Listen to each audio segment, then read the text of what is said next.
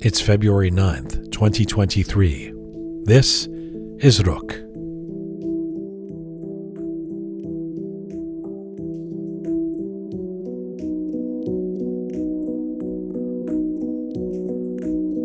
Well, hi there. Welcome to episode 237 of Rook.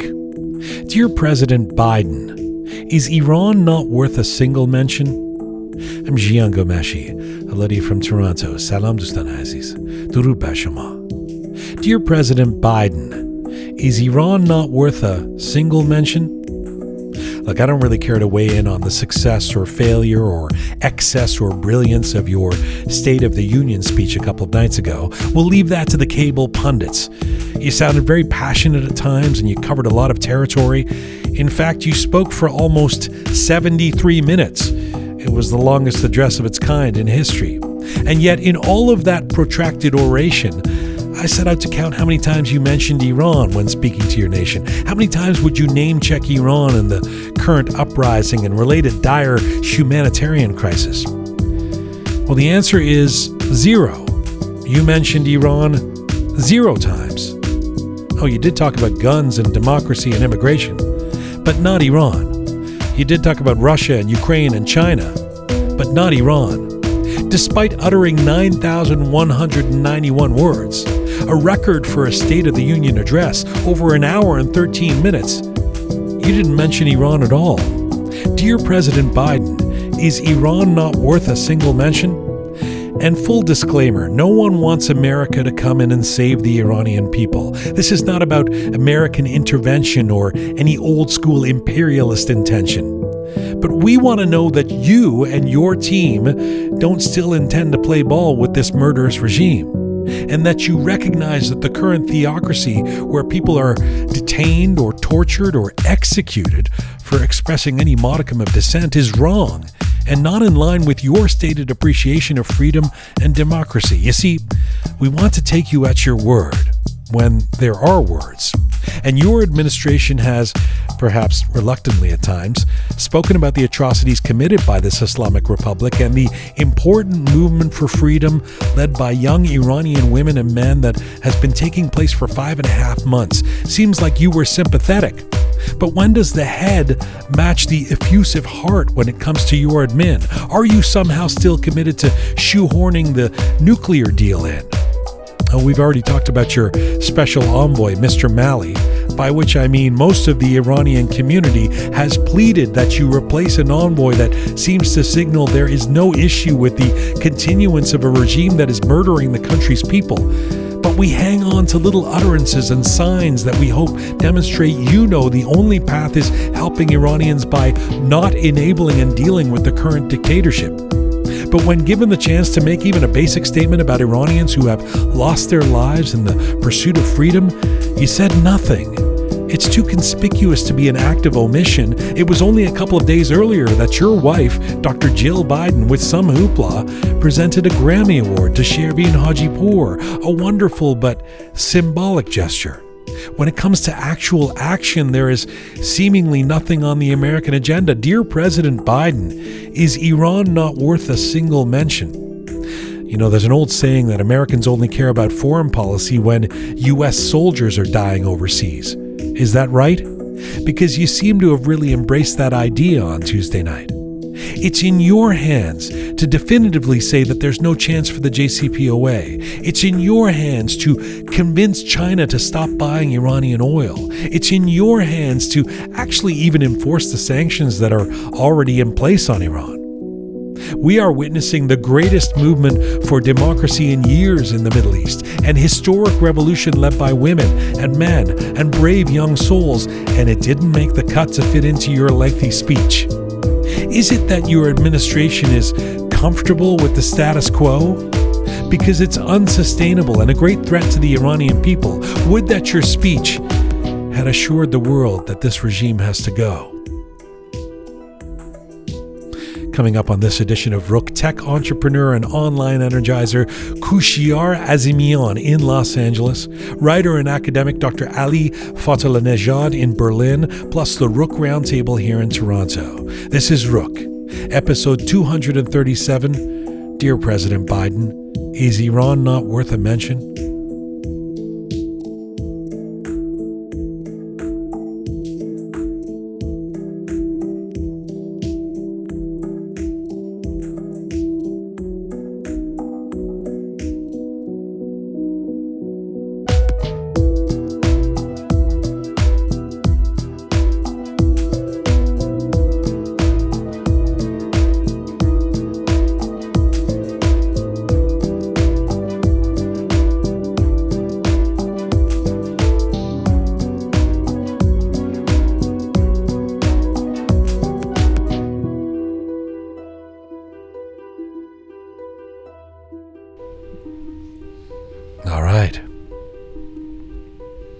It's a tough one. I'm not some like anti Joe Biden person.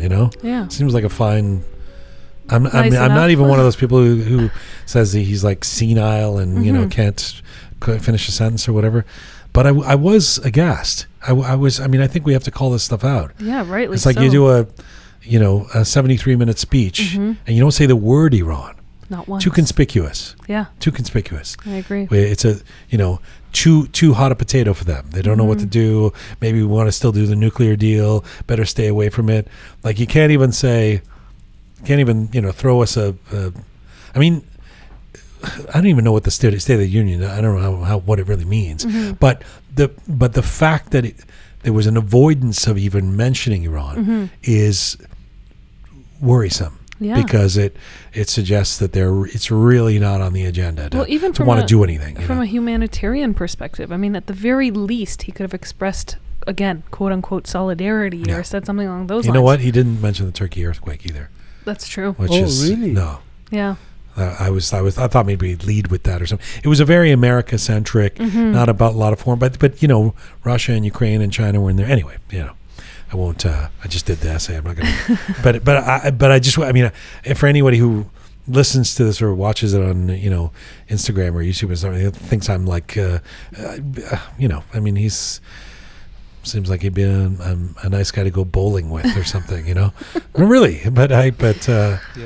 Do you ever do bowling in Iran? Yes. Oh yeah? Yeah. They have the bowling there? Yeah, but we don't have beer, but we have bowling. Do they have any peanut butter in Iran? Oh my God. I've seen that tweet. I don't ever want to talk about peanut butter it's in so Iran weird. in the same sentence. In case people haven't clued into this, there's this weird thing. I can't figure out if it's an act of omission or commission. Because if it's an act of commission, if it's omission, if it's just somebody being dumb in terms of producing stuff in Iran right now, there's an NPR team in Iran right now. I used to work in public radio and public TV, and I would have, again, it breaks my heart to see this kind of stuff. They're in Iran in the middle of a fucking revolution.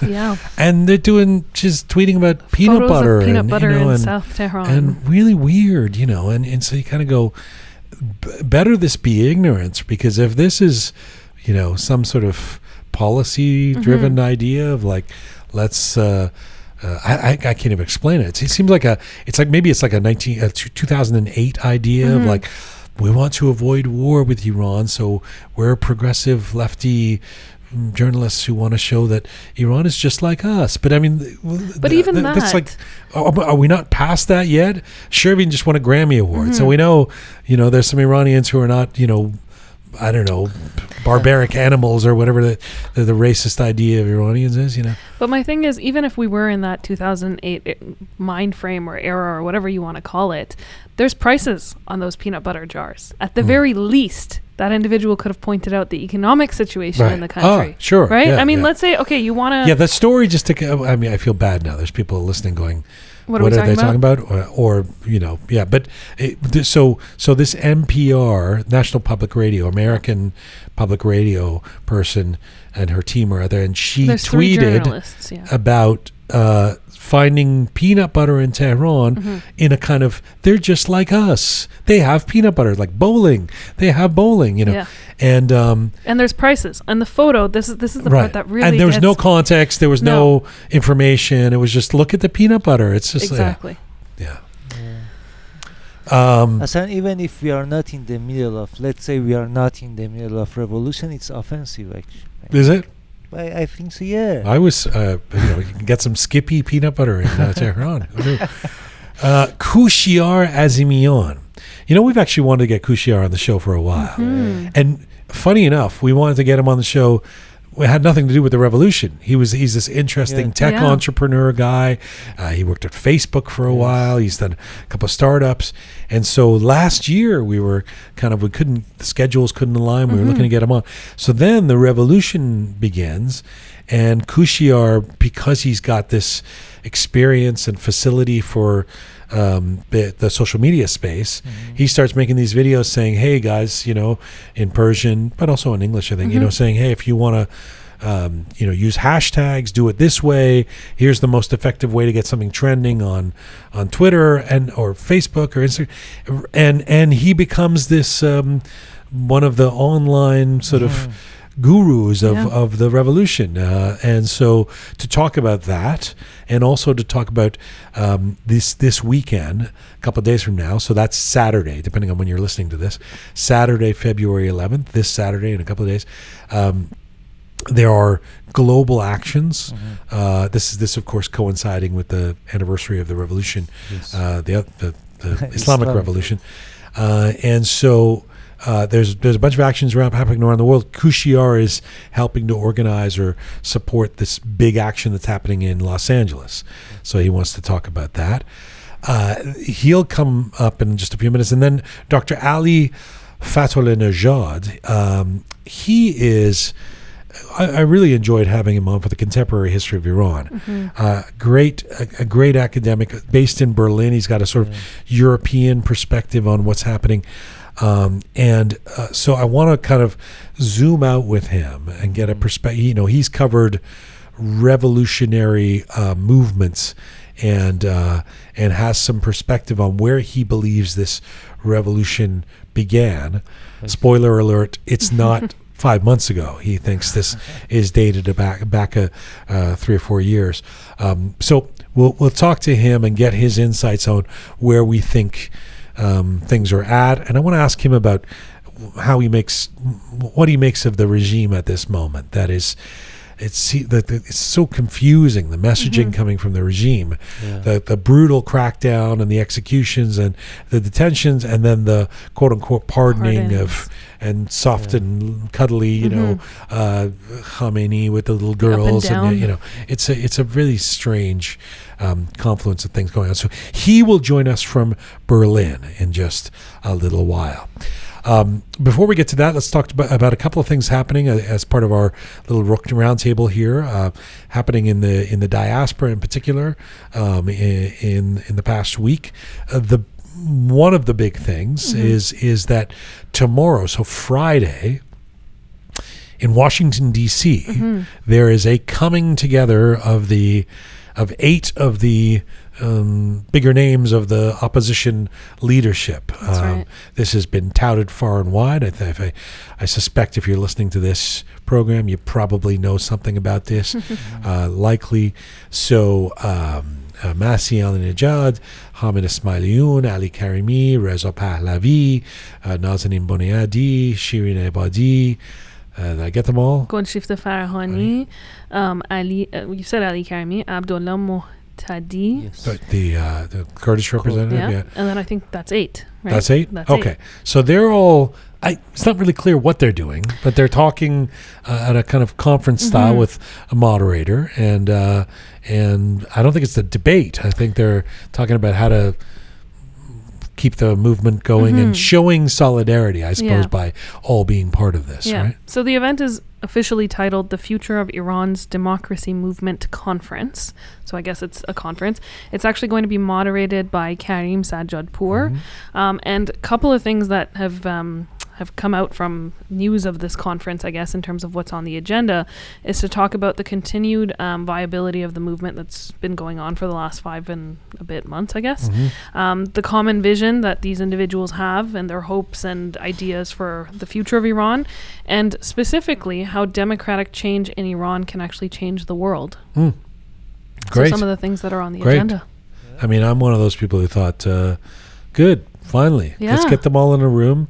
And I posted something about that, and then there was like, in almost predictable, I looked at how long does it take? Looking at my watch, there was like, how can there ever be unity if Reza Pahlavi is included, or the opposite of that? How can there ever be unity with these other heathens? Only Reza Pahlavi. I mean, and it's just like, geez, they're not even doing anything yet. They're just hanging out in a room together. Come on, we can do this. We can pull this together. We can, unify, just be in the same room and see if there's any commonality. Like, can we agree on anything? And then somebody yelling about that Kurdish guy shouldn't be there, and somebody else, these two are leftist communists, keep the communists out. Ahmed and Masih, or I don't know, whoever they are. Nazanin Boniadi's a communist. So there you go. For a community who speaks about unity so much, Yeah. we sure as hell don't know how to show it. Yeah, I mean, with the comments and whatnot. We do, but this is good, yeah. So let's hope it goes really well. Yeah, Let's looking hope forward to it. Fosters some And it'll be commonality. live streamed, so I'm actually really excited that they're Sure. going to be live streaming the entire thing. Yeah. It's like the World Cup again. We'll all gather around the live stream and watch the. So this is kind of a busy weekend because there's that going on, and then as I said about one of the reasons Kushiar Azimian is coming on this program is to talk about this global day of action that's happening on Saturday. Now, this is happening in a bunch. It's interesting because a few places seem to be claiming this is the big one. biggest Come one. to, so certainly in Los Angeles, Yep. to give them their due, they've been saying for a while now, if you're anywhere in the world, but certainly if you're in driving or flying distance not too far away, come to Los Angeles. They want to do their version of the Berlin. big Toronto one that we had, or the big Berlin Yeah. one. Yeah. And I can only assume it's going to be huge Oh, because for sure. they've really been pumping this, and there's going to be celebrities and all.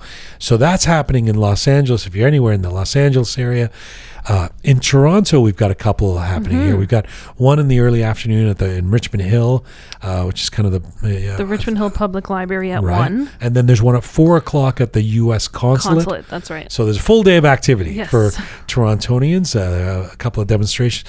I know there's in D.C., there's one happening at the Lincoln Center, and some of the big names are speaking at this, or the big names being these people who are involved in the conference. That's right. Then there's some big ones happening in Europe. There's Paris is a destination for a lot of people. Yep.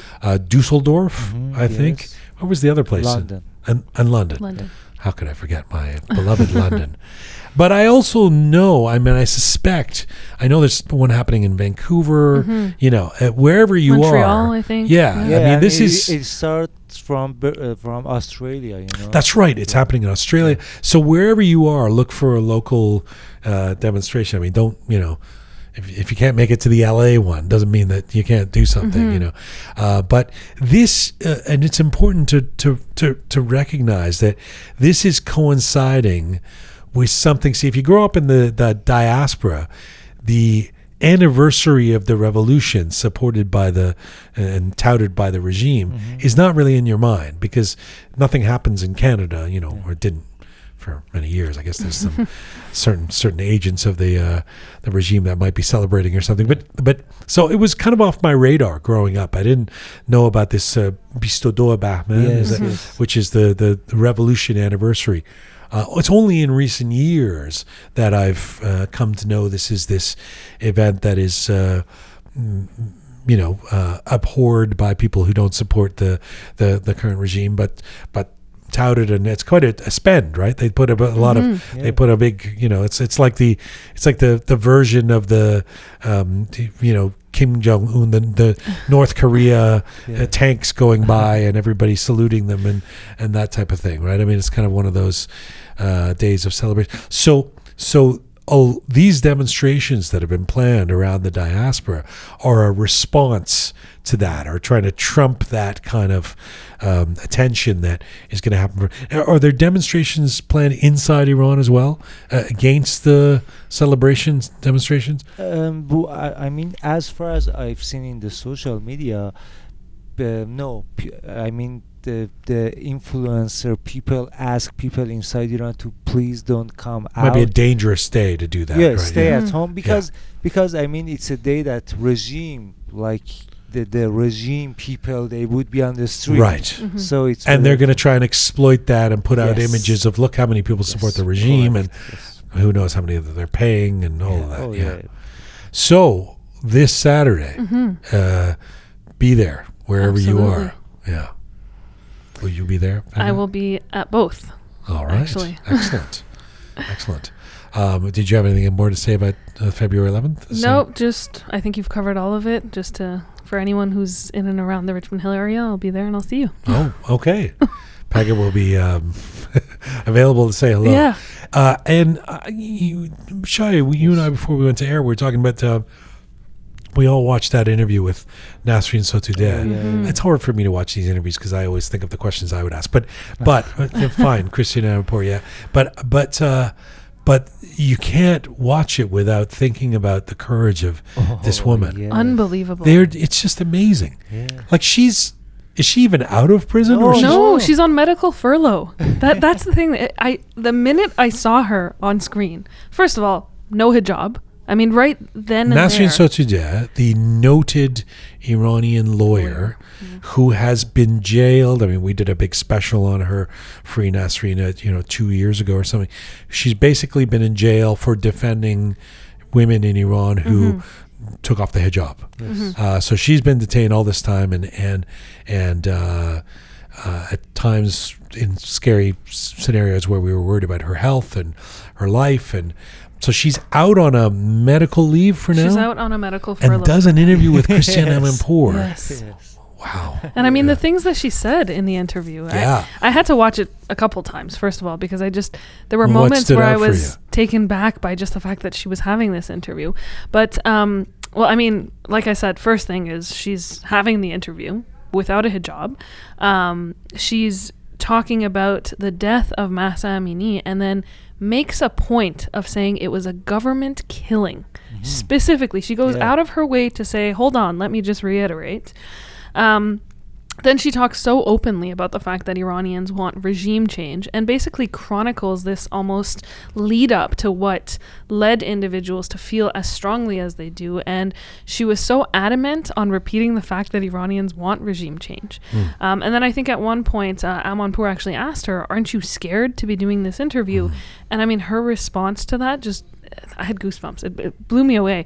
And she was saying, yeah, not really. And she was saying that my family and myself, we've constantly been under pressure, but It's almost a redundant question for her Exactly. at this point. yeah, Scared. yeah, You exactly. Oh, Wow. she's, yeah. I mean, I remember when we had a special episode on Nasrin. It was about 2 years ago. I guess so. Yeah, and Or more even. I don't know. yeah, and we received like letters that, oh no, she's with regime, and Yeah, there were actually people Yeah. saying, what's the big deal? She's an insider. What has she really sacrificed? And it was like, really, like, Really? I think her she's life, something- her law career, I and think- she's so razor sharp too. Yeah. I mean, Oh, defending. I mean, it's a corrupt legal system, obviously, but She was sentenced to 38 years, I think. Something That like was the that. last Yeah. sentence that she received in 2019. 38 years and 150 lashes or something like that. well, we will see. It's going to be an interesting few days. I want to bring in our first guest in Los Angeles in just a moment. I should mention that we now have our Patreon page up. That means that we crowdsource to support what we do, these activities here with Rook Media, and keeping the kind of media message that we have here alive. So if you are a regular listener, if you like to join us regularly, if you check out the podcast on any of our platforms or often are dipping into our content, we would love your support. rookmedia.com. You can go there and press support us, and it'll take you to the Patreon page where there's a few different options, and you get some benefits to being a Patreon member in the gold or silver or bronze category, which I think starts at $10 a month. You can go to our website or you can go to Patreon, right? Yeah, you could also search Rook Media on the Patreon website and it'll bring you right to our homepage. Patreon. That's right. Patreon. We'd love your support. Thank you, you guys who are already our Rook members there on Patreon. We really appreciate you. Thank you, Pega. Thank you, Shaya. Let's Thank get to you. our first guest. My first guest today, I've been looking forward to this. He's an Iranian-American tech entrepreneur, a CEO, and co-founder of 310.ai, a machine learning for a biotech company. Kushiar Azimian was born and raised in Mashhad. He moved to the United States to pursue his education in computer science and received his doctorate from UC San Diego. Kushiar has his own podcast called Kushiar, where he shares his knowledge on technology, blockchain, biotech, machine learning, and finance. He has been very active since the uprising began in September and uses his online presence to raise awareness about the current situation in Iran.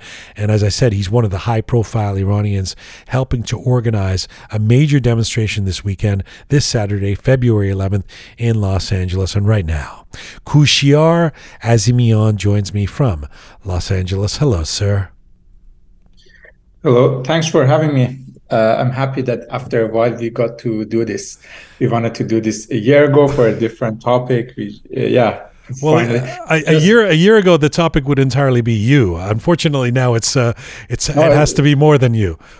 this is probably a more useful conversation. Just a quick correction. I dropped out of my PhD program to start my first startup, and then I worked at Facebook for a while, and now this is my second startup, which is a biotech AI company. But yeah, I think it's very, very modest and telling of your character that you opted to correct me about not finishing the PhD rather than just cruise along the Persian highway of being called a doctor. So, so it's very kind, very, very, very telling of your modesty. Thank you for that. Listen, thanks for coming on the show. Let me just before we get to February 11th, this Saturday, which we have to talk about in terms of the focus of you and so many folks who want to make this a big demonstration in Los Angeles. And by the way, it's happening in other places too, which we'll talk about. First, I just wanted to ask a couple of questions about you because we haven't had you on yet. And as you say, we were going to have you on last year, and the schedules didn't align because you have such a fascinating story of what you've done in your life, including working at Facebook. Tell me how you got involved in this revolution, and let me know if my reading of this is correct. You are a successful young guy in tech, and when the global outrage and movement began across the Iranian community after the killing of Mahsa Amini, you stepped in and used your experience to help us know what is most effective on social media with respect to hashtags and virality. And then you suddenly found yourself in a prominent place in the uprising. Would that be correct? I think for people who know me from when I was a lot younger, from when I was maybe 11 or 12 years old, even, yeah, in early high school, they know that I was very political back then in school, and my family was very political. And I had a very deep problem with the regime, with the authoritarian religious regime, with lack of free speech, with everything about this regime. I had problem, and I was active when I lived in Iran until 22 years old. When I moved to US for the first few years, I was still following everything about Iran. And after a while, you come to a place and you see there's not much you can do. You get disconnected and you kind of kill it in yourself. After probably you fight back for a few years, and after a decade, you just become a little bit of apolitical in regard to Iran. And then I think this happened to many people. So you basically hide it deep down. And after the death of Mahsa Amini, so everything basically, it came out. Okay, if we take a couple of steps back, how did your political desires or that activism, if you want to call it that, express itself as a young guy in Mashhad of all places? I actually started very early, and I don't want to take credit for this. There's nothing to be proud of, or there's nothing to take credit of. Some people I just came out of a very, very political family. And they always say they got jailed during the Shah's time, and they got jailed during the current regime. So we're one of these few families that we got jailed over everybody who was in charge. I grew up in that family, and in very, very early age, the first time I got very deep into politics was during the Khatami's first election. That was a very, very big turn of points to me, at least back then. There was a little bit of a hope for a country that was very deep, hopeless, basically. At that time, especially with the sort of 1997, actually. 97, yeah. Yes. At that time, with the what we now would say the fallacy of reformism in the air, could you have imagined a time when young people would be out on the streets publicly in Iran saying death to the dictator? It's funny, actually, back then I was a kid and I was going to a street and I was kind of hoping somebody would say that, but it was a very different time. Of course. I remember we used to go to all these protests back then for Khatami, and I was trying to say, okay, we kind of want this guy, the Khatami.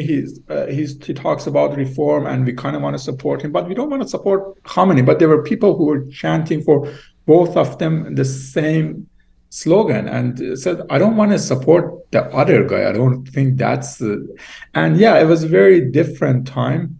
The society, I think, it was a very, very different society.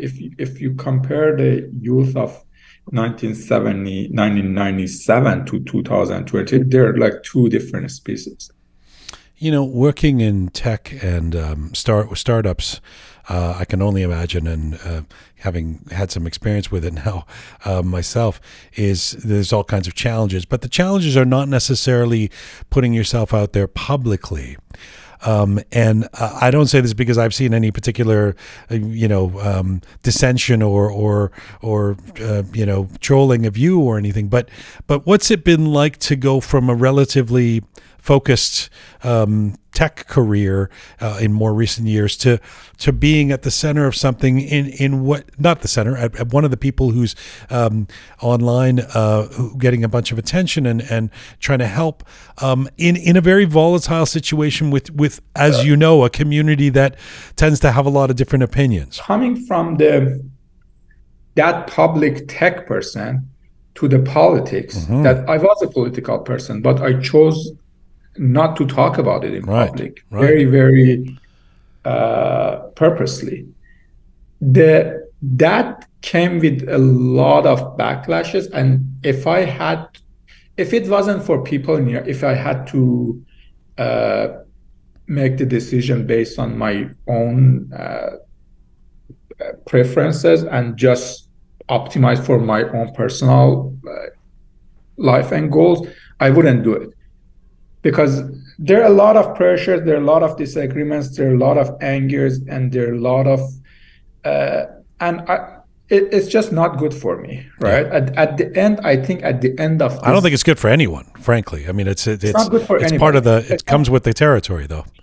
Unless you want to pursue a career in politics, that I definitely do not want that, right? If you want to be the next president of Iran, or if you want to be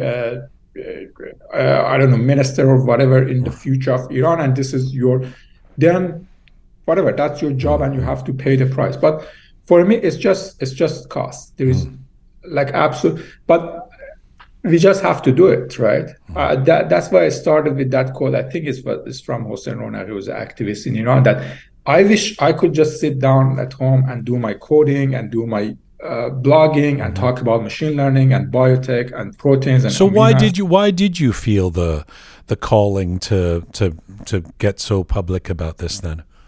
I think the calling is coming from a very, very, very intimate feeling that I was one day one of these kids on the street, and in that day my very, very exact feeling was, I'm getting bitten. There are people who are attacking us. There are people who are taking everything from us. And there are risks to us going to the street. But one thing that we care a lot about, one thing that I cared a lot about at that moment, I wanted the world to see us and pay attention to us. That was very important to me back then. And when I'm here now, I think I am that word that kid was asking for the attention that day. And we just have to do it, right?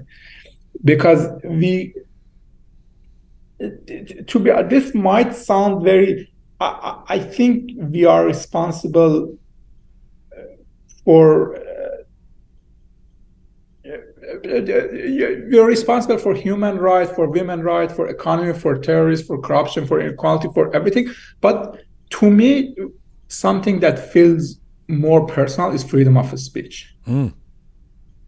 I want to make sure that kid in Iran that has something to say, whatever it is, if it's a hijab or economy or corruption, whatever it is, that kid should have the right to say it. And if they silence her or him, it's my job to help him. That's why we're doing this protest. Yeah. I think that's Yeah. what it comes. That's a good segue. And honestly, I mean, one of the ways I hear you, I agree with you. I feel the same incentive. I mean, why am I doing this? It's not for I'm not making any money doing it. I don't do any. It's because you feel something in your belly going, what is the way that I can contribute? And for some people that might be to construct something. For some people that might be to play a song. So for some people, and I think you're doing what the community, if I dare say, needs you to do. I mean, your expertise really did help. By the way, just back to that before we get to February 11th, back to that post, your initial post in September, which was, I remember seeing that and going, this guy, this is really helpful. I mean, it went viral, and it was you kind of explaining, okay, here are the ways we can help our hashtags go viral. Here's a way to post to get the most attention. Do you believe, Kouchner, that Iranians have done a good job in social media and heeded the learning curve that you helped to try to build into an effective online army over the last few months? I think a lot of good jobs have been done, especially by the younger people. They're very organized, they're very mission oriented, and they're working really hard, a lot of them. I think in last maybe a couple of months, we got a little bit distracted. And this is the February 11 is the time that we have to get coming out of the startup. The one thing that the startup needs to get right is the focus, right? You have very limited resources, and you have a very, very hard and big goal to get to. You have to be very focused. You cannot just fight inside. You cannot take over like 100 different goals. You have to be very focused. And I think February 11th, which is in 48 hours, is the time that we just get the focus back. Okay, let's get to that. And by the way, now that you've called yourself a nerd, I'll take the liberty of doing so. It is very nerdy to do a 10-minute video on the importance of people attending a demonstration in Los Angeles. It's I love it. I mean, most people just post, come to the demonstration. By the end of your video, I was looking for plane tickets to get my ass to LA as soon as possible. Well, we've got, we have stuff going on in Toronto as well. Let me say this. You believe major protests, major demonstrations have an important impact. Now, that may sound obvious, but there are literally people who have clapped back at me, who have come on the show or have spoken in social media saying, what is the purpose of these demonstrations?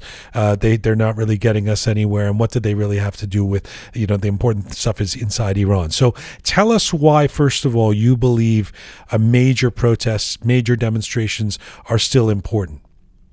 Yeah, I totally get their point. I don't think they're off by a lot margin. I think they have a valid argument. And I think one keyword in your sentence was a major protest. I think if we do like a small protest, it's not going to be as we're not going to gain by doing like 10,000 like small protests in everywhere. We do need major protests. And first of all, in 48 hours, in 2 days, it's the 44th anniversary of the revolution, right? That's the occasion. We're going to say Saturday, February 11th, because if somebody's watching this tomorrow, they don't want, you don't want them to hear 2 days from now. Saturday, February 11th. Yeah. And I think behind all these arguments that why this regime has to go, that is the economy, the corruption, the human right, the women right, anything, the religious dictatorship, the freedom of speech, above everything is this very simple argument, is simple question that do people of Iran, do Iranians want this government? What's the approval rate of this regime, right? And that covers everything, right? And you can ask that question very differently. You can ask, okay, are you happy with the regime? That probably over 95% of the people would say no. Even some of the supporters of the regime would say no, things are not good. If you ask, do you want this regime to go? Do we have to go through the revolution with all the costs and everything? The number drops a lot, but I believe it's still over 70%. maybe over 80%, right? We don't have that number. But at the end of the day, that number is the key argument. If Iranian wants this regime to go, they must go, right? If they want this, even if as bad as they are, if they want them to stay, they can stay, right? And here comes the propaganda machine that is a core part of this religious dictatorship. I call it Orwellian government, whatever you want to call it, right?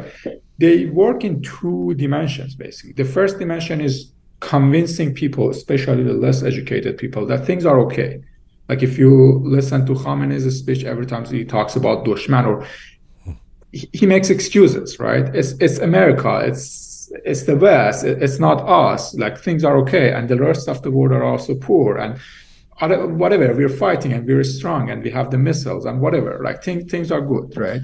That's the first part of the propaganda. The second part is lying about this number, right? You don't have a free election. You cannot conduct a poll, and you cannot go to the street. Like there's no way that you show that what is this number. And their claim is some ridiculous number. They still claim that 98% of the people are happy with the regime, right? So I think the core to every movement and the backbone of everything that we have to do has to be that this number, we have to demonstrate how large this number is, right? That's the key part and the central part of this movement. Mm-hmm. And now we come to basically the 44th anniversary. They're going to spend all the money they have, and probably the money that they don't have, to bring the people in the streets. In Iran, in every city, they have been doing it for a while, and they invested a lot of money. And now it's our job to basically play our role, show, no, this is our side. And the thing is, this is what I tweeted about today, this revolution, or whatever you want to call it. One reason that has been successful in keep going for a very long time is it has two heads. The heads inside and the head outside, right? And they work as inefficient as it has been for some period of time. They have been working actually in some synergy together, right? And that, I call it one of the keys to the success of this movement so far. And especially as of today, that the pressure is mounting on the activists on Iran, like mounting like crazy. We have to do this even more, right? So when it comes in 48 hours, February 11th, 2023, we have the responsibility to even go to the street on behalf of them, right? And that's the key part. So there is this day that we're only 48 hours from it. And we have this responsibility, and half of us, not half of us, obviously there are a bigger population. They can't do anything because of the pressure. Correct. Right? And let me just add a quick sidebar to what you're saying. Because, I mean, part of the reason we're having this conversation is I want our team here want to do whatever we can to amplify this day as well, February the 11th, this Saturday. And you know, I know the call has been to get everybody to Los Angeles. If you really can't make it to Los Angeles, there's things happening in different cities around the world, in D.C., in Vancouver, in Toronto, in Paris, etc. But, you know, we did this series, Kushyar, I don't know if you ever heard any of the episodes, through the fall. On our Thursdays, we were doing Voices from Inside Iran, where we would talk to young people, we would change their names, we try and, you know, ensure that people don't know where they are. But we were speaking to basically a lot of young women and men in Iran who have been on the front lines at the demonstrations. And every single one of them, I asked every single one of them, you know, someone in Mashhad, a young girl in Shiraz, a kid in Tehran, does it make a difference to you when you hear about these big demonstrations that are happening in Berlin or in Toronto or in Los Angeles? And every single one of them said, it's huge for us. The energy, the morale, the spirit it gives us. So that is why I go out on those demonstrations, because otherwise we're just doing it for ourselves in an echo chamber of our little community here in Toronto. But knowing that it makes a difference to them in Iran is the bread and butter of it for me. 100%. I started the conversation. I said I was that kid one day, and I knew exactly how important. You don't want to be silent. You think, okay, if the pressure is mounting on me in Iran, I want somebody else to raise my voice. That's extremely important and emotional for them.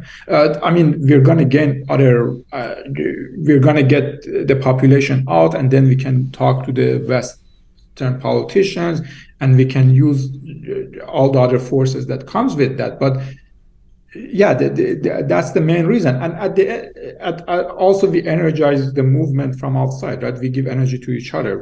It's good for ourselves too. But yeah, at the end, that's the argument. Why do you think that? I mean, in your video promotion for this Saturday, you make the case that you think there should be one giant demonstration, for example, in America, rather than it happening in different cities. Why do you believe that? I think one giant demonstration is going to be, you want to show the solidarity. You want to show the large population, right? That's, I think, very impactful, like comparing to having many smaller. So you basically want to show the world, like, you want to answer the propaganda machine that, no, look, this is a big population, and obviously we do not have as many Iranians in US as we have in Iran. That's just like a trivial. So as they bring their population into the streets of Tehran and Iran with all the propaganda and all the money that they invested, we need to have one big crowd, right? And I always argued we have to focus. And if you look at the history of this revolution so far, we gained a lot after those mega demonstrations, the one in Toronto and the one in Berlin. Those two, and there was one in Strasbourg that was more targeted, but the Toronto and the Berlin, those two were very impactful. And that energy probably comes together in LA better than any other city. Besides, Los Angeles has the largest Iranian population compared to any other cities in the United States. Besides, there's Orange County and San Diego that they're next to it. Besides, there's San Francisco, Seattle, Vegas, and that you can just fly in 1 or 2 hours. Besides, I see all the pictures that people are driving from Texas today. From Texas, from Nevada, from Arizona, from like some people from East Coast, some people from Vancouver, from Toronto. It's inspirational. And it's inspirational. That is inspiration. It's more than just one person in this street. Now, let me say this again here at this point, because if somebody just jumped into this conversation, and there is something huge happening in Los Angeles this Saturday, February 11th. We're going to put links to details of it in the wherever you're listening to this or watching this in the description. But if you can't get to LA, it is important that you get out wherever you are. I know there's 2 big demonstrations happening here that day in Toronto. There are demonstrations happening in various Canadian cities, European cities, basically around the world. This is another de facto global day of action. So, and in DC, in fact, there is a big one at the Lincoln Memorial as well. So we don't want to dissuade anybody from going out if they can't make it to LA. But are you aware of the Zahedan Namaz Jum'eh? Yeah. So basically, every week there's a namaz. There's a prayer. Friday prayers. Friday prayers. Yeah. So which has become a center of this demonstration for Balochistan, right? Yes. And every week people look and listen to all these videos coming from Zahedan and Balochistan, and they're like, I think they're champions of this revolution. They go every week, and the regime has killed more people in Balochistan than any other state or cities in Zahedan, and they keep going.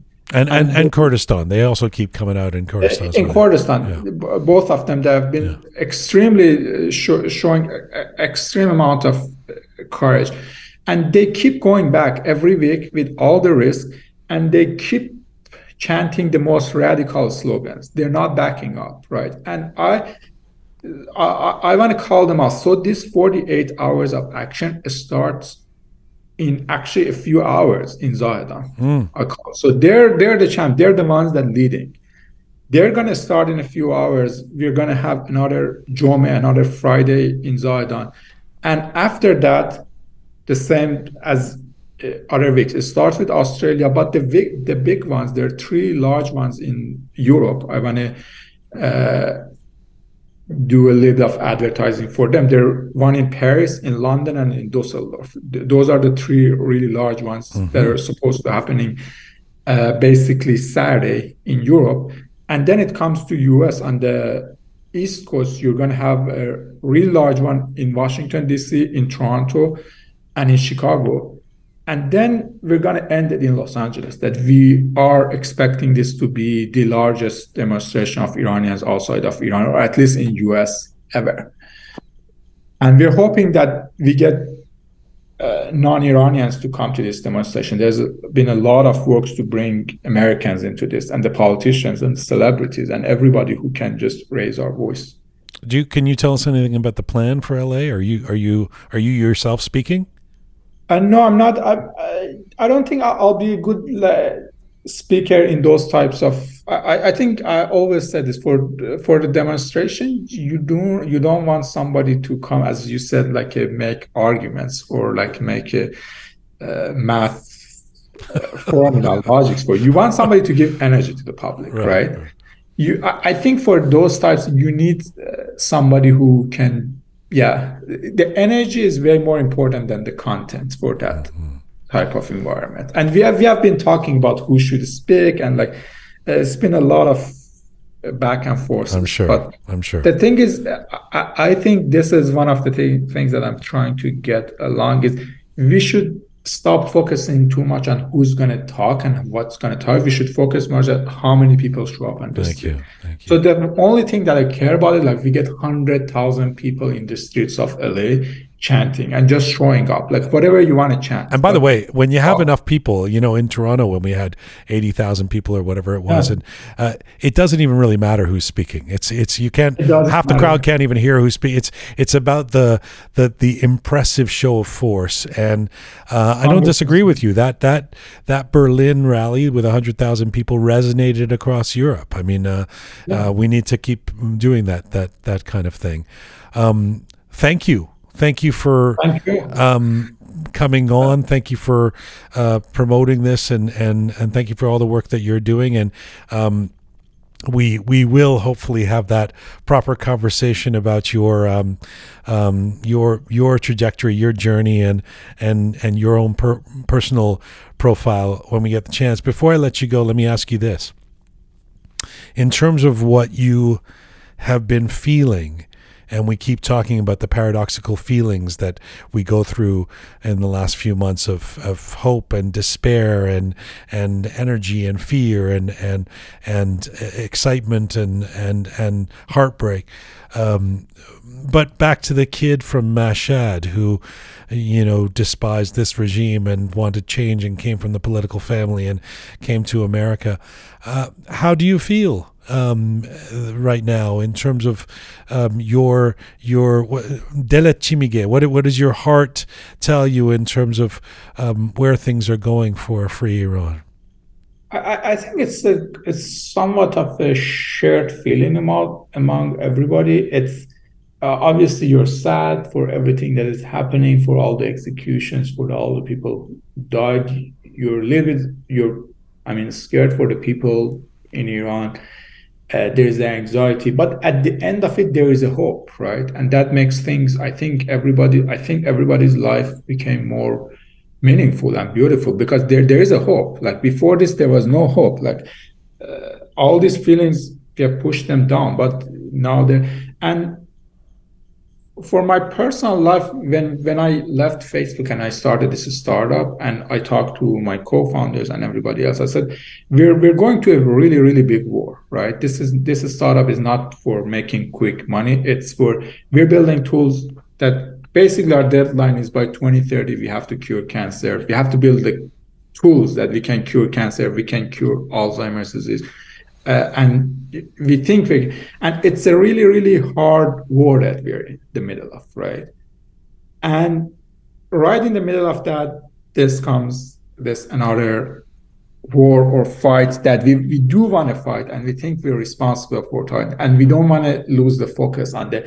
And it was very, very hard in the first few weeks, and I was very reactionary for the first few weeks. Then I learned I have to be able to, I think a lot of the Iranians come into this conclusion that now if you want to help, if you want to contribute, you have to build this double lifestyle of doing your works and at the same time contributing. And you have to assume that this is going to be the way it is for at least, this is what I tell everybody, for at least another year. It's a marathon, not a sprint. Pace yourself.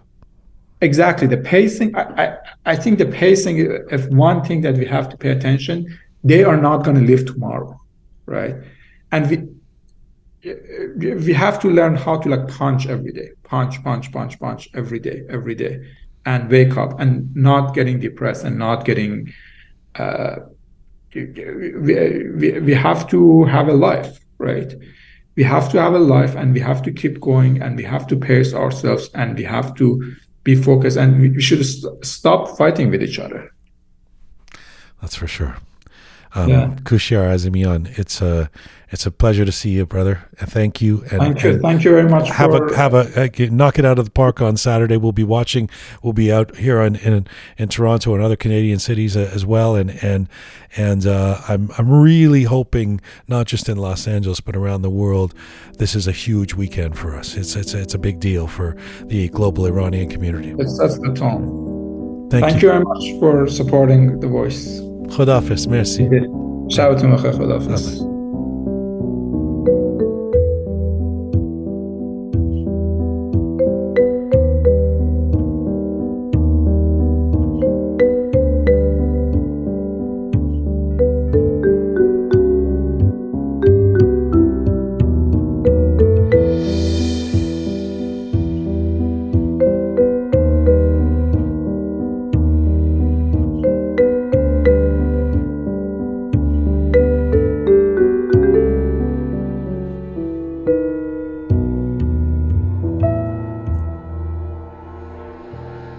This is Rook, episode 237. Dear President Biden, is Iran not worth a single mention? Let us go to Berlin for our next guest. Dr. Ali Fatollah Nejad is a German-Iranian political scientist with an interest in Iran, the Middle East, and the post-unipolar world order. He's an associate fellow with the American University of Beirut's Issam Fares Institute for Public Policy and International Affairs, where he is the author of a monthly brief entitled Iran in Focus. Dr. Fatollah Nejad has taught in various prestigious institutions in the Middle East and Europe. He received his doctorate in international relations from the School of Oriental and African Studies, University of London, and was the winner of a postdoctoral fellowship at the Harvard Kennedy School's Iran Project. He is also the former Iran expert at the Brookings Institution in Doha and the German Council on Foreign Relations, and he's a frequent speaker at academic conferences and political forums and regularly contributes to leading international media outlets. And right now, Dr. Ali Fatollah Nejad joins me from Berlin. Hello, sir. Thank you, Jian. Thanks for having me. It's very good to have you back on the show. You know, the last time you were on for an episode of the Contemporary History of Iran, and that moment of speaking about the history of Iran predated this latest history of Iran, the last 5.5 months, which have been transformative in all kinds of ways. So I'm grateful to have you here today to discuss the current state of Iran. Thank you so much. So let me start with something very general. Ali John, how would you characterize the uprising today in Iran, 5.5 months in? First and foremost, are you someone who uses the word revolution, as some of us do, to describe what is going on right now in Iran? Actually, as you may know, I've suggested 5 years ago, after the nationwide protest at the turn of the year 2017-18, the so-called day protests, that what we are seeing is the start of a long-term revolutionary process in Iran. Because for the first time ever, the lower classes that had hitherto considered to be the social base of the regime, or at least loyal to it, had taken to the streets en masse and, chanting slogans against the entirety of the Islamic Republic, against all components, be it the clerical component, that is the ruling Shia clergy, or the military, that is the Islamic Revolutionary Guard Corps, and for the first time ever also against both factions of the political establishment. So not only the hardliners, but also the reformists were the target of popular rage. Right. And we had the continuation of those protests in November 2019. And this time around, since last September, we have, I think, Iran fully engulfed in the revolutionary process, because for the first time ever, we see different social classes participating in the protests. It's, by the way, when somebody says, and no disrespect to you, because I defer to you on subjects like this, but when somebody says, yeah, the revolution's actually been going on for decades, or it's been coming for a long time, it always feels like a bit of a cop-out to me, because it's like, yes, we know it's been bubbling, but I like where you've positioned it as have a few people. Some people date it from Aban a little bit later, but the point being that 10 years ago, or during the Green Movement, or certainly before that, you weren't likely to hear chants of death to the dictator in the streets of Iran, or an overt call for regime change. And you're saying, starting about 5 years ago, that was the turning point? Yes, I believe so. I mean, the Green Movement of 2009 was largely an urban middle-class phenomenon. But of course, there were also more radical elements, and also some of the people were even chanting death to the dictator back then. But analytically, for me to say this was the start of a long-term revolutionary process 5 years ago with the day protests is because the lower classes, the social base of the Islamic Republic, had taken to the streets en masse. According to figures of the Interior Ministry, there were 50,000 people participating in it, in an unprecedented geographical expansion, engulfing 100 cities and towns in all corners of the country. And with the Aban protests of November 2019, you had 200,000 protesters, according, again, to the same Interior Ministry. And although both of them were triggered by socioeconomic grievances, they turned swiftly political and anti-regime. And back then, there was the hope during the Green Movement that there was some reforms possible within the system of the Islamic Republic. But as you know, because of various political and economic developments over the last decade, there are very few people in Iran who still believe in the path of reform. I appreciate when someone like yourself, an academic, comes on and gives us a long view, a macro view, zooms out, if you will, because my question was, how would you characterize the uprising 5.5 months in? It almost intimates the suggestion that we see it the way a lot of folks do see this, which is almost like day trading. Like, how are we doing today? Is the revolution still happening? Is it better or worse than it was yesterday? And should I suppose, based on what you're saying, that you see this as a continuum, and that we shouldn't get caught up in whether this week there's enough people on the streets or somebody's been executed, but basically this is going in one direction? Yes, I think the direction is very clear. The direction is a revolutionary one, because the Islamic Republic cannot solve the problems of various social groups in Iran. We've seen thousands of protests over the last few years. In 2021 and 2022, we had 4,000 protests respectively from a variety of social groups. So there is no answers, no policy answers from the regime. So there is a stark disconnect from, between state and society. And to your question, revolutionary processes are also characterized by periods of relative calm and relative uproar. So mid-September till mid-November, we had a lot of street protests. We had a relative, reduction of number of street protests since between mid-November and the end of last year. And this year, we have very, very few, almost zero street protests. But this is also due to a combination of repression, but also of the seasonal winter. And I believe that we're going to see a reemergence of street protests because, as you know, the economic situation is very bad. We have a historical, loss of value of the national currency. We have more than 50% inflation. And as we know from both the day and the Aban protests, protests driven by socioeconomic grievances can turn, political very swiftly. So I expect this process to continue. And I was saying this on Monday's program, but the defiance has not at all stopped in Iran in terms of the continuation of defiance being expressed in other ways. It may not be mass street protests, although we do still see that obviously in Kurdistan or Zahedan, etc. But we still see the graffiti every day on the walls. We see the defiance of women going about their daily business without a hijab on. We see the social media activity. We see the chanting at night from the windows. So I mean, all of this is still in play.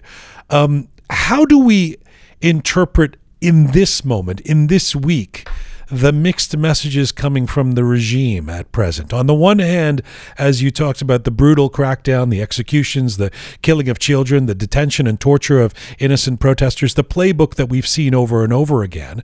On the other, scare the shit out of people so that they stop their uprising. On the other hand, there seems to be this new PR strategy of quote unquote pardoning and releasing prisoners and acting as if they're somehow moderating their actions. Is this a bunch of mullahs who are masterfully navigating this crisis as they have in the past to stay in power, or is this a regime on the run and scrambling to do whatever it can to stay alive? On your first question, you're totally right. There are various forms of resistance, and those various forms of daily resistance are still continuing. And concerning the street protests, we still see, mass protest or larger protests after Friday prayers in Zahedan, in the capital city of Sistan Baluchistan, in the southeast of the country. And do not forget, strikes by the labor movement in important sectors of the economy are also very much important when it comes to, the possibility of success of a revolutionary process. And strikes do continue. As to your other question, so the pardoning, I think, this kind of pardoning, of course, is a lot of PR for the regime, and this does not include the political prisoners in Iran. And also, we have seen the kind of, hacktivists leak, just a week ago. That showed that there are some re-education programs. There are some prisoners who are, taught how to shoot at protesters, for instance. So this kind of, freeing prisoners could also be used by the regime to quell a street protest at a time when, importing militias, for instance, from the Middle East, it may be a difficult thing for the regime to do because those militias would need U.S. dollars to be paid, and there is pressure from the U.S. government on the Iraqi government not to allow, the transfer of U.S. dollars into Iran. So I think those are valid points of speculation here, and but the headline that was somehow also replicated by some of the Western media that the regime has now pardoned 10,000 people. This is, not the real issue here, because the political prisoners are still there. The main, probably, figures of the protest, of the recent protests, will also still be in jail. If you were to speculate further, would you, we have a little bit of information about this. We hear about intra-regime squabbles and disagreements, and we see what we formerly called the reformist camp figures like Mousavi making statements more boldly more recently. But if you were to speculate, do you think the leading figures of this regime in Iran are worried at present, or feeling like they, as I said before, can play by their old playbook in Aubin, etc., of continuing to crack down and get themselves through this? Well, as we know from the Black Reward, leak from last year, is that top IRGC officials are very much concerned about the protests, and they do regard the protests as a veritable threat to the regime, because once protests engulf various social classes as opposed to the past, this is the missing link that is there now. But for the revolutionary process to become successful, we would need both a quantitative and a qualitative expansion. Quantitative expansion means that we would really need more people in the streets, because this would also motivate other people to join them. And once we have a critical mass, it is really difficult, even for a brutal regime like the Islamic Republic, to crack down on hundreds of thousands, if not more, people. Secondly, the qualitative expansion means that we'd probably need more permanent strikes from the labor movement. But the labor movement is extremely, courageous and is doing a lot. But it also lacks economic resources, perhaps, to sustain, longer periods of strikes. When it comes to, fissures within the regime, I think the execution earlier this year of the former, deputy defense minister shows that there is some, problems within also regime insiders. And also Khamenei, the supreme leader, replacing both the police chief, but also the governor of the province of Tehran, who is now an RGC commander, signals that also in terms of the security architecture, there are problems. Although the security architecture, there's been heavy investment in it after 2009 Green Movement, precisely with the aim to quell street protests. Ali, let me shift slightly from inside Iran to outside Iran. I mean, the revolution seems to be, there's parallel tracks. There's what's most importantly happening inside Iran, but there is, of course, this massive diaspora that is in play. And you've spoken before about the learning curve that has led to this moment where the young people of Iran understand that reform of this regime is no longer possible, never was possible, but they really get that now and are fighting for complete change. There's also a sentiment that seeing this revolution through requires the unification of opposition both in Iran and particularly across the diaspora as well. And that is something that, despite the fabulous demonstrations in places like Toronto and LA and the huge one in October in the city that you're in Berlin, we've seen that unification has not entirely taken place. We see bickering, we see disagreement, we see partisanship in opposition camps. Does that concern you, or are we on track somehow? Well, first of all, I think we have to note that there is unprecedented unity within Iranians, both inside and outside of the country.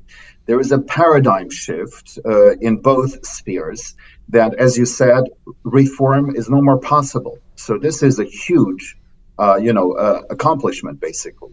And then, of course, we had the so-called opposition coalition around the turn of the year being, proclaimed. Sorry. Let me just underscore that point. It's a good one. It's an important one because we don't often talk about that enough. When we speak about disunity, we tend to talk about different personalities or people canceling each other on the internet or whatever. But you make an important point.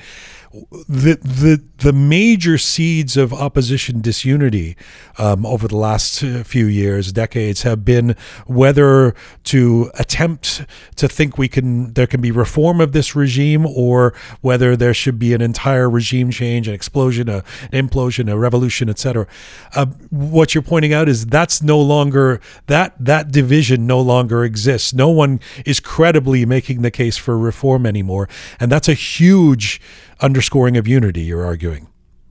Absolutely. And you talked earlier about the regime and about the reformists, stepping in, but no one will buy them anymore. There is no more legitimacy. I mean, Khatami last year said that, well, there is some lip service. I mean, he paid some lip service to the Zan Zendegi Azadi movement, but then warned that, people should be aware not to lose, their security, in the fight for freedom.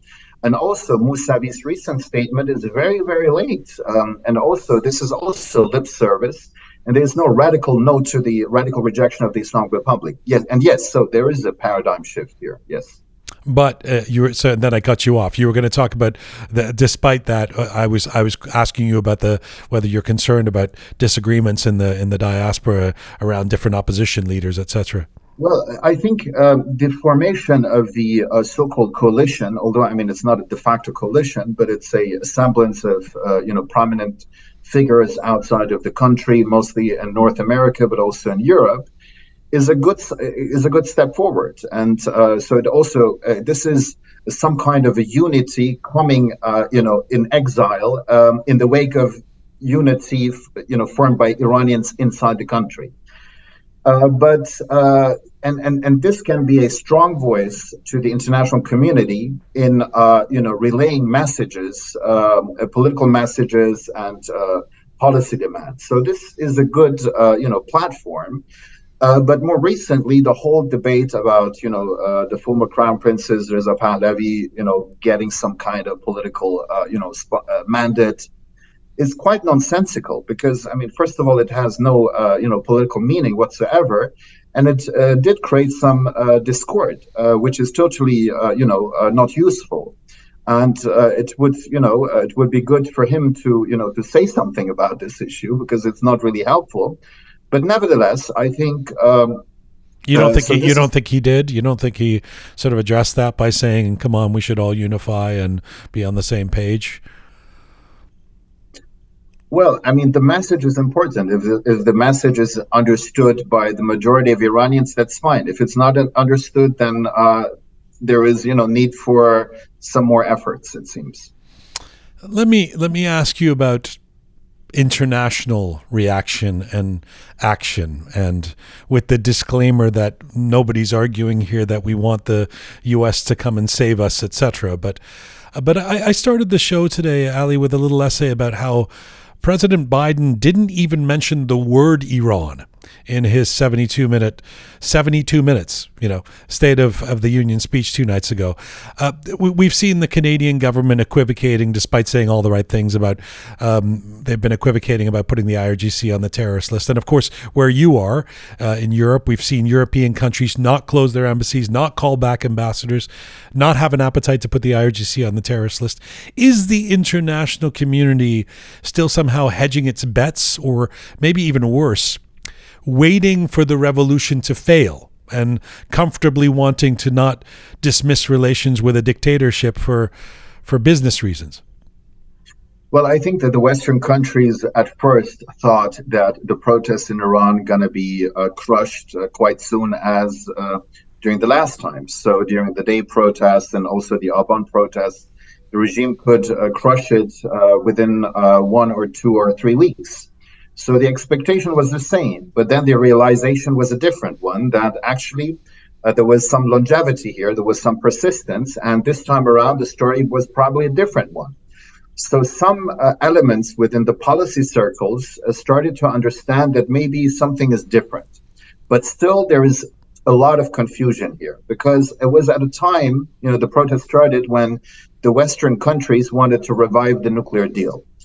And so on the nuclear deal and on this, aim, they still have this aim, but they do understand that it's difficult to sell it publicly, because the regime has lost a lot of, all of its legitimacy. And they also do understand that, reform is an illusion within the system.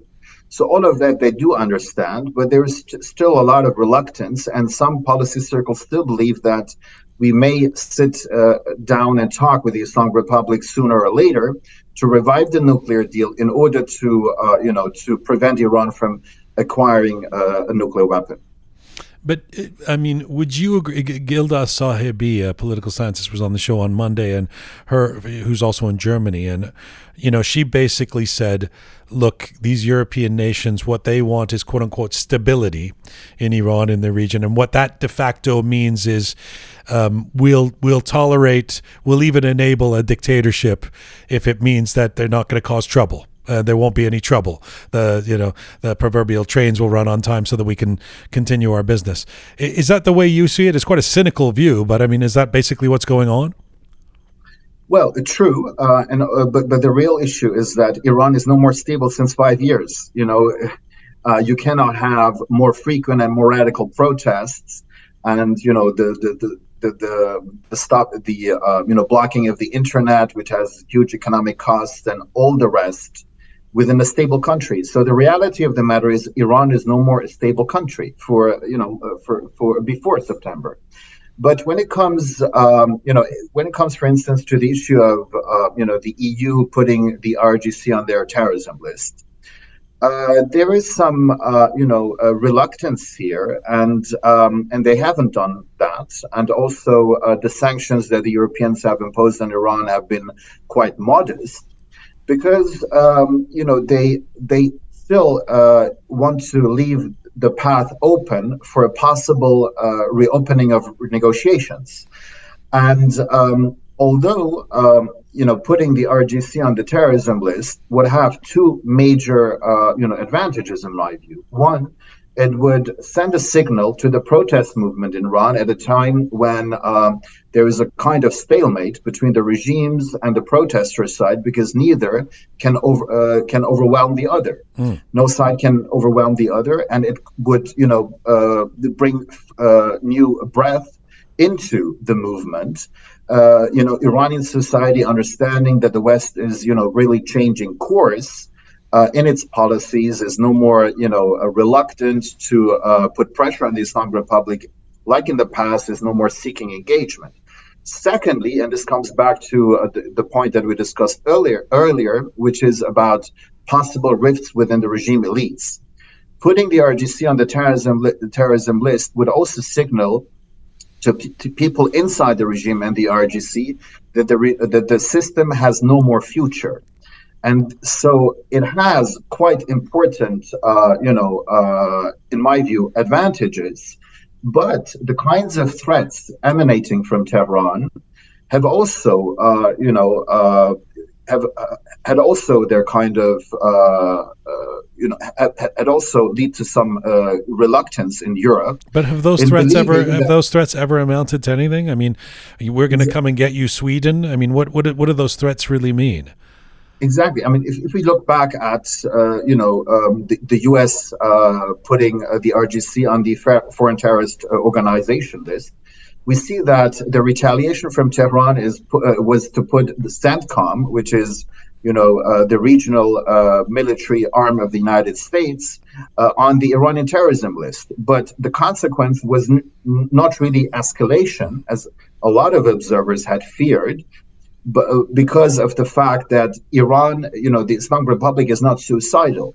They're not going to escalate to a point where they're going to risk a full-blown war involving Israel and or the United States, and in its wake probably also Europe, which they're going to lose and which going to imperil regime survival. So the kinds of threats emanating from Iran, you have to really not take them at face value, but just look at the past, look at the consequences of the U.S. terrorism listing, and the consequences were not as harsh as many had feared. If you were to put a cap on as the speechwriter and the one of the analysts and inner circle of the Biden administration, explain to me why in a speech that talks about democracy and freedom and mentions, albeit not, it was relatively short on foreign policy, but still mentioned Ukraine, still mentioned China, etc. Not one mention of Iran. 2 days after the symbolic gesture of Dr. Jill Biden, his wife, giving Shervin a Grammy, why do you think there would be no mention at all of what's going on in Iran? Because there is this confusion, and that Washington still thinks that they may again go back to the negotiating table with Iran. But this also pertains to the kind of geopolitical and foreign policy thinking in the Biden administration. And the Biden administration was quite weak in dealing with Iran over the past few years, because this has been, the kind of perception from Tehran.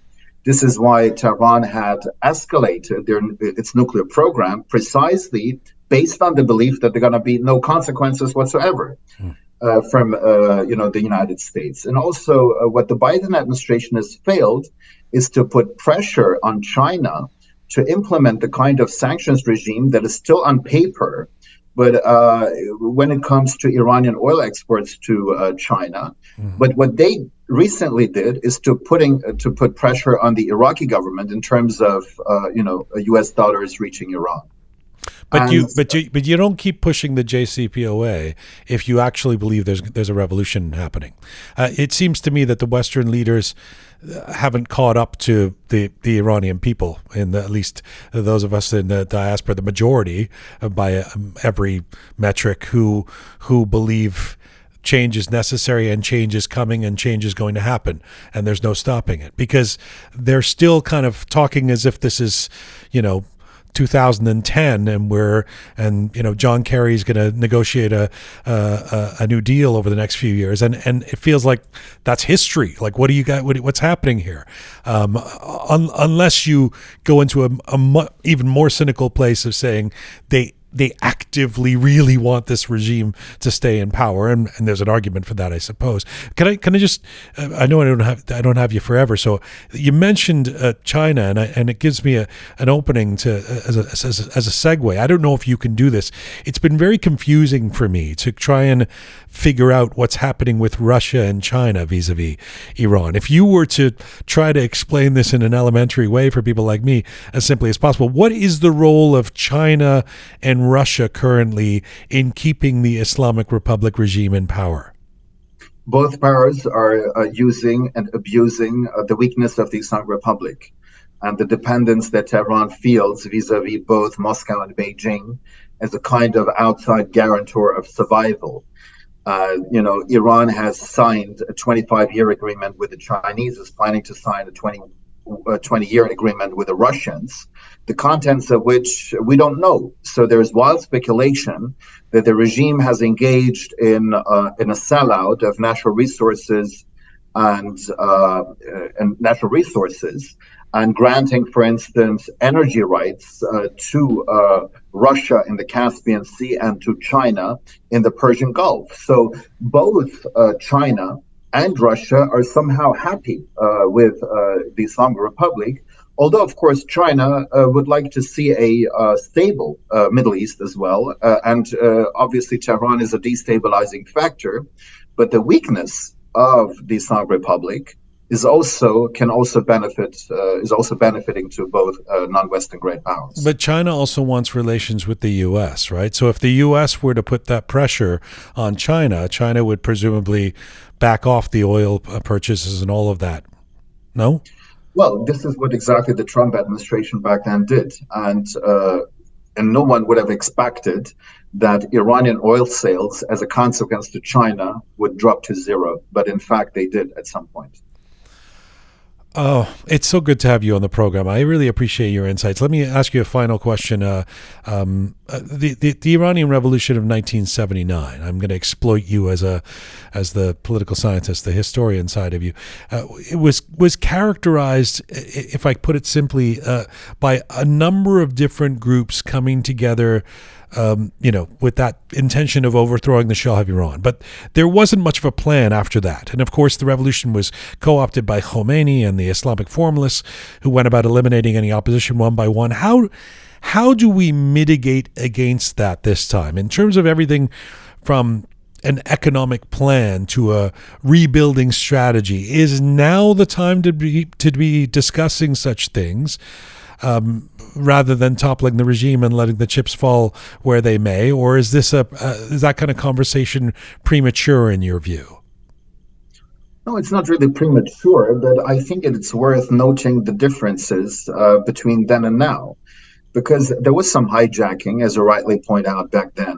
There was a lot of belief in a charismatic leader that was Khomeini, but today this is no more the case. Iranians do not believe anymore in a kind of charismatic leadership that is predetermined, and we're going to abuse the revolution on day one after the revolution, or on day 100, or whatever. So, and there's a learning curve. Are you sure?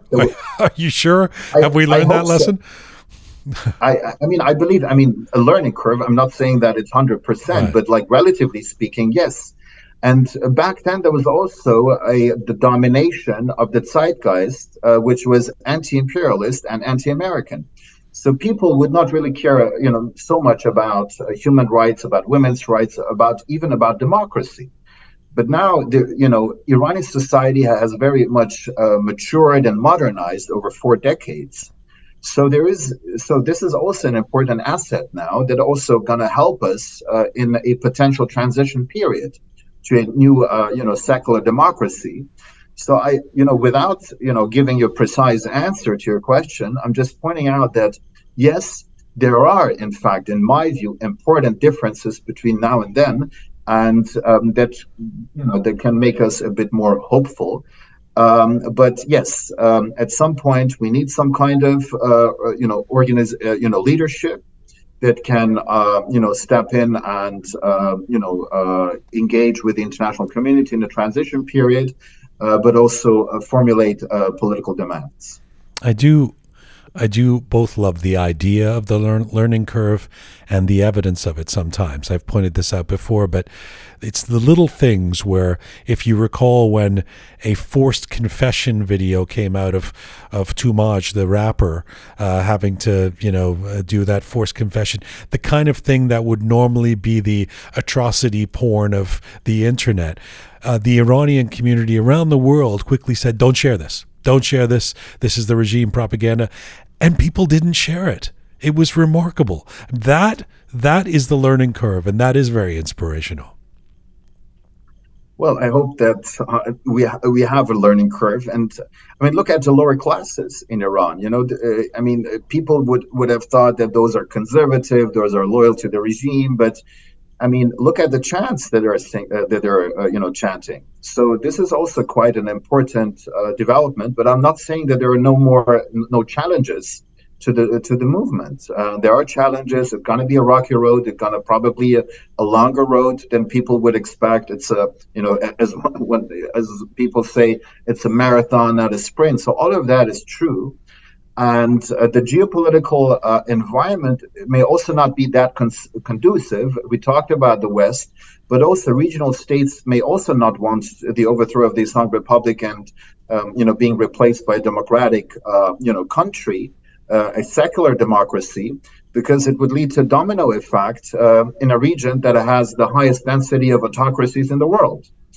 So in geopolitics, also the existence of a foe is very important. There are vested interests, connected to that. So, but then again, I think we should also point to the huge geopolitical, advantages. 1979 was the birth of political Islam in the world. But this could be a historical, historical correctness by having a democratic Iran, and this would pacify regional geopolitics significantly, because that would revolutionize Iranian foreign policy, not only in the region but also beyond. It would have tremendous, advantages. Also, when it comes to material interests such as energy security, because under current circumstances, Iran cannot be the kind of energy, supplier, for instance, to Europe. As one might want, or some might want, but a democratic Iran, not under sanctions, could really be a very strong exporter of oil again. Dr. Ali Fatullah Nejad, always good to talk to you. Thank you for this. Thank you so much for your amazing questions and the conversation. Thank you. I really enjoyed it. Thank you. Thank you. Bye-bye. Bye-bye. Bolefis. Dr. Ali Fatullah Nejad in Berlin. And that is full time for Rook for today. Thank you. Isn't he great? I really enjoy having him on. Yes. He's so, I really enjoyed today's show. Cool academic. Yeah, he is a cool academic. Yeah. I don't think people can't see. Well, people will see when we put up video clips of the Zoom. He's a cool guy. But no, you would like to go to party with him.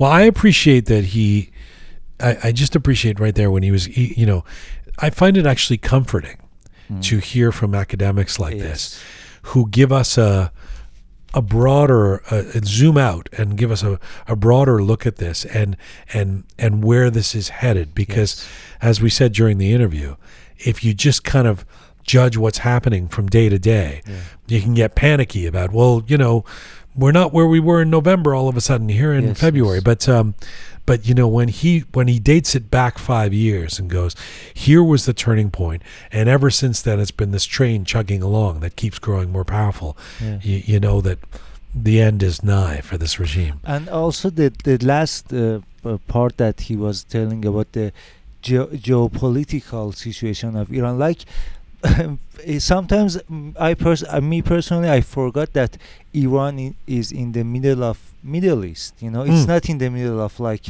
close to Switzerland. Of course. It's in the Middle East. So we have to like we have to be cautious about our pace toward social freedom. Yes. It's even if the regime were to fall tomorrow. Well, especially if the regime were to fall tomorrow. It's not just about constructing what's inside Iran. It's about dealing with the neighborhood. Yes. It's not going to be easy. Yeah. All right. Full time for Rook today. Thank you for you guys out there listening to us. Thank you for supporting us and sharing our content. Please do subscribe if you've not done so already. And like I said earlier in the show, we have our Patreon page now. Become a Rook member. There's 3 tiers of Rook members. You just go to our website, rookmedia.com, to figure out how to support us. We really appreciate that. Thanks to the amazing team who put this show together. Savvy Roham, talented Anahita, Super Parisa, Smart Pega, Haya Marathon, and Groovy Shaya. Thank you again. See you next Monday. Get out there this weekend on Saturday and wherever you are and be part of these demonstrations. We'll see you out there. Find me on Instagram at Giango Mashi. Mizun Mashi. Don't go out if you're in Iran. That too.